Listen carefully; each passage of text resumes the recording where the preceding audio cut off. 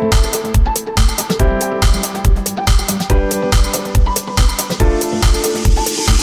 说中文 Chinese pot, Chinese pot, Chinese pot. That's the way to learn Chinese.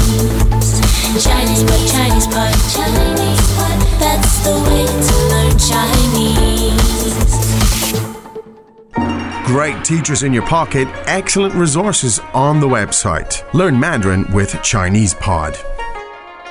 Hello, welcome to Chinese Pod. Once again, my name is Ken Carol or Kai N, and I am joined by... Hi, I'm Jenny. Good. Now, today's lesson here, coming to you from Shanghai, China, is an intermediate level lesson. If it's not suited to your needs, just go to ChinesePod.com and find the stuff that is. We've got all levels right there. 对不对, Jenny? 没错，那么今天我们要谈什么呢？今天我们要谈开车。开车其实是开得很不好，开得很糟糕。哦，很糟糕，又糟糕又危险。对，就是我自己，因为我刚刚拿到驾照 ，I just got my license。哎呦，真的吗？对。恭喜恭喜！其实不是什么好的新闻，不是什么好的消息。为什么这个是好消息？你不觉得吗？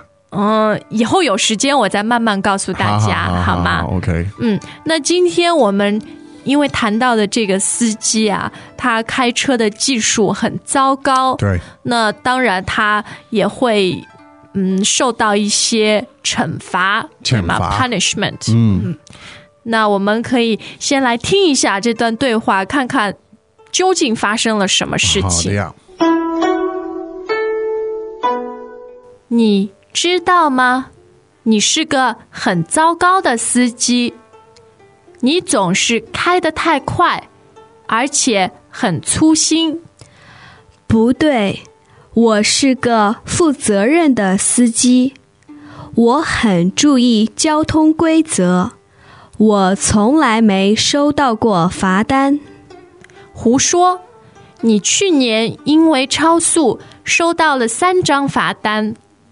你甚至因为闯红灯收到过1张罚单。那时灯还没变红，刚刚变黄，警察搞错了。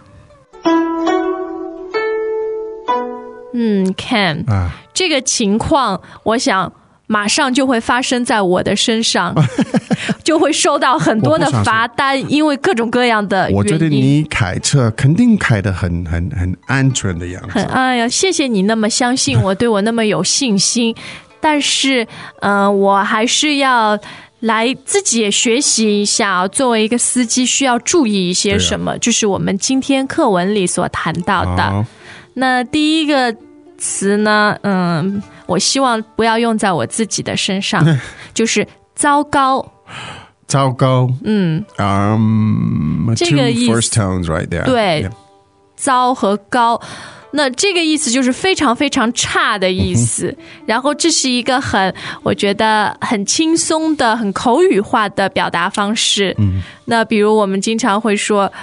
哎呦，什么事情很不好嘛？你说，很糟糕，这样。很 rotten cakes。对对对 ，rotten cakes， 糟糕 ，yeah。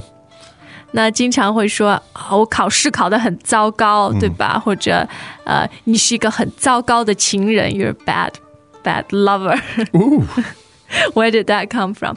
OK， 那接下来一个呢是粗心。粗心的意思是不是careless 的意思？对，是吗？对，就是这个意思。reckless 或者 careless。对，而且这个词很有意思，因为第二个字心是心脏的心嘛。第一个粗，这个粗就是粗细的粗，那就是很 thick 很 broad 这个意思。那粗心的反义词 antonym 是细心。A thin heart. A thin heart. Yeah, a thorough heart, sort of.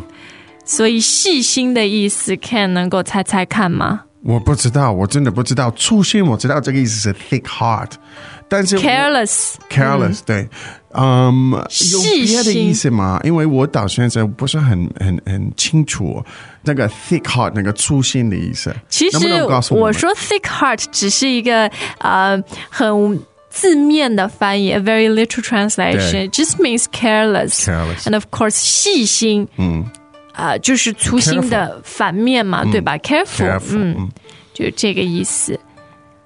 好，接下来一个是负责任的，负责任的。to be responsible for something。那责任是一个名词，对吧？就是 responsibility 的意思。A noun， yeah。对， yeah. 那负是一个动词，to take on or to be responsible。So 负责任 meaning the verb to take responsibility。对，负责任的 is the adjective to describe an adjective or phrase to describe that。对，我们经常。比如你做了一件错的事情，人家就会跟你说，你要负责任 ，you should take responsibility for your action，对吧 ？Greetings, everyone, and welcome to Chinese Pod Trivia. Our first question is, how long will it take you to become an intermediate Chinese speaker using the Chinese Pod app? Is it A, the rest of your life? B, you should already be an intermediate speaker? C, 3 months? Or D, Chinese Pod has an app? You should already be in. Ooh, that is incorrect. The correct answer is C, 3 months. That's right. Head over to ChinesePod.com now to register for your access to over 4,000 lessons. Get the Chinese Pod app now on Google Play or the App Store. 好，那还有一个就是我现在每天都要记的，就是交通规则。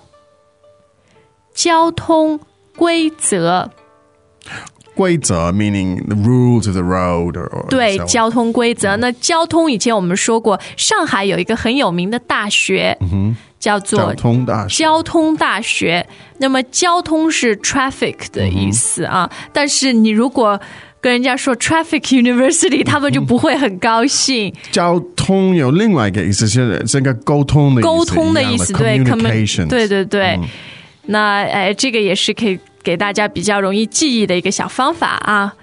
那还有一个 can 就是当你这个触犯了交通规则啊，你就会收到一张薄薄的纸，然后会让你付钱，对吗？那这张纸就叫做罚单。罚单 A speeding ticket in this case。对，或者 in general a ticket, a traffic ticket。那这个单呢，就是一张很薄的纸的意思。我们经常会说买单，因为你那个结账时候那张单据啊 ，your bill is a thin piece of paper， 对吗？买单，然后这儿是罚单。然后还有一句呢，我觉得也是平时我们经常会用到的，胡说。胡说 meaning rubbish。 对，那胡就是胡乱的胡，对吧？然后我们上海话里面，你刚刚问我会不会说胡说，那上海话里面呢差不多的意思，但是是说不一样的。什么说呢？乱说或者乱讲啊，就这个意思。胡说乱 meaning very messy， 对，和胡的意思差不多。那我想问一下 Ken 啊，什么行为啊是开车的时候很危险，是会让你收到罚单的？你做什么样的事情？如果开得太快，对吗？那开得太快呢，有一个词就叫做超速。超速，速就是速度的速 ，speed， 超过速度，对 ，speeding。 To go over to break， 超过 meaning to go over to break that limit， yeah。对 ，so it's very compact phrase actually. So it's 超速，对，第四声。So first and fourth, right? Be good。那除了超速以外，还有一个是绝对不能做的，就是闯红灯。闯红灯，to go through a red light。对，红灯嘛。大家一定都知道，我们有3种颜色，红灯、黄灯、绿灯。红灯的时候，如果你闯过去了，当然就是不行的。能不能告诉我关于那个闯第3线的吗？闯就是你强行的 sort of forcibly go through 这个意思啊，闯。那还有一个词语呢，我们平时也经常用到，但是在 Chinese Pod 从来没有讲过，就是甚至。甚至就是 even 的意思。You even got a ticket for going through a red light. 你甚至因为闯红灯收过一张罚单。甚至 very useful. 好啦，我想今天重要的单词刚刚都跟大家解释了。希望你们都听明白了一些，对吗？也希望这些都对大家是有用的。因为我想平时开车，你开不开在上海？很少。那你也开过？开过，但是不喜欢在这里开。为什么？因为这边的方法有一点不一样不一样，对我们开车，而且中国的车很多，对啊，有汽车，有那个自行车。所以有点危险，对不对？我觉得坐 taxi 比较方便在这里。坐出租车比较方便。我想我们的听众如果来过中国，可能和 Ken 也会有同样的感受。那我们其实能不能再听一下这段对话，看看这2个人到底对于开车有什么样的看法？你知道吗？你是个很糟糕的司机，你总是开得太快，而且很粗心。不对，我是个负责任的司机，我很注意交通规则，我从来没收到过罚单。胡说，你去年因为超速收到了3张罚单。你甚至因为闯红灯收到过1张罚单。那时灯还没变红，刚刚变黄，警察搞错了。OK Ken， 我希望我是一个负责任的司机。你肯定是。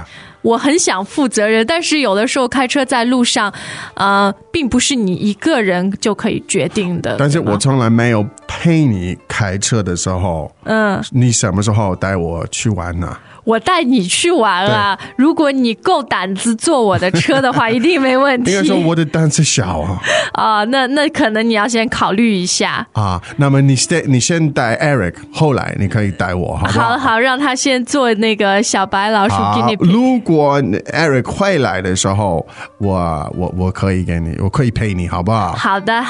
那非常感谢大家的收听，我们明天会继续回来，对吗？好，不要忘了上网告诉我们你们的想法和意见。OK， 那今天就到这里啦，谢谢 Ken。好，谢谢，再见。再见。As usual, ChinesePod provides an extensive selection of learning materials for this lesson on its website, www.chinesepod.com. You can access this lesson directly with the lesson number 0137. So just go to www.chinesepod.com/0137 and you will find a transcript, vocabulary, and much more. The link again, www.chinesepod.com/0137.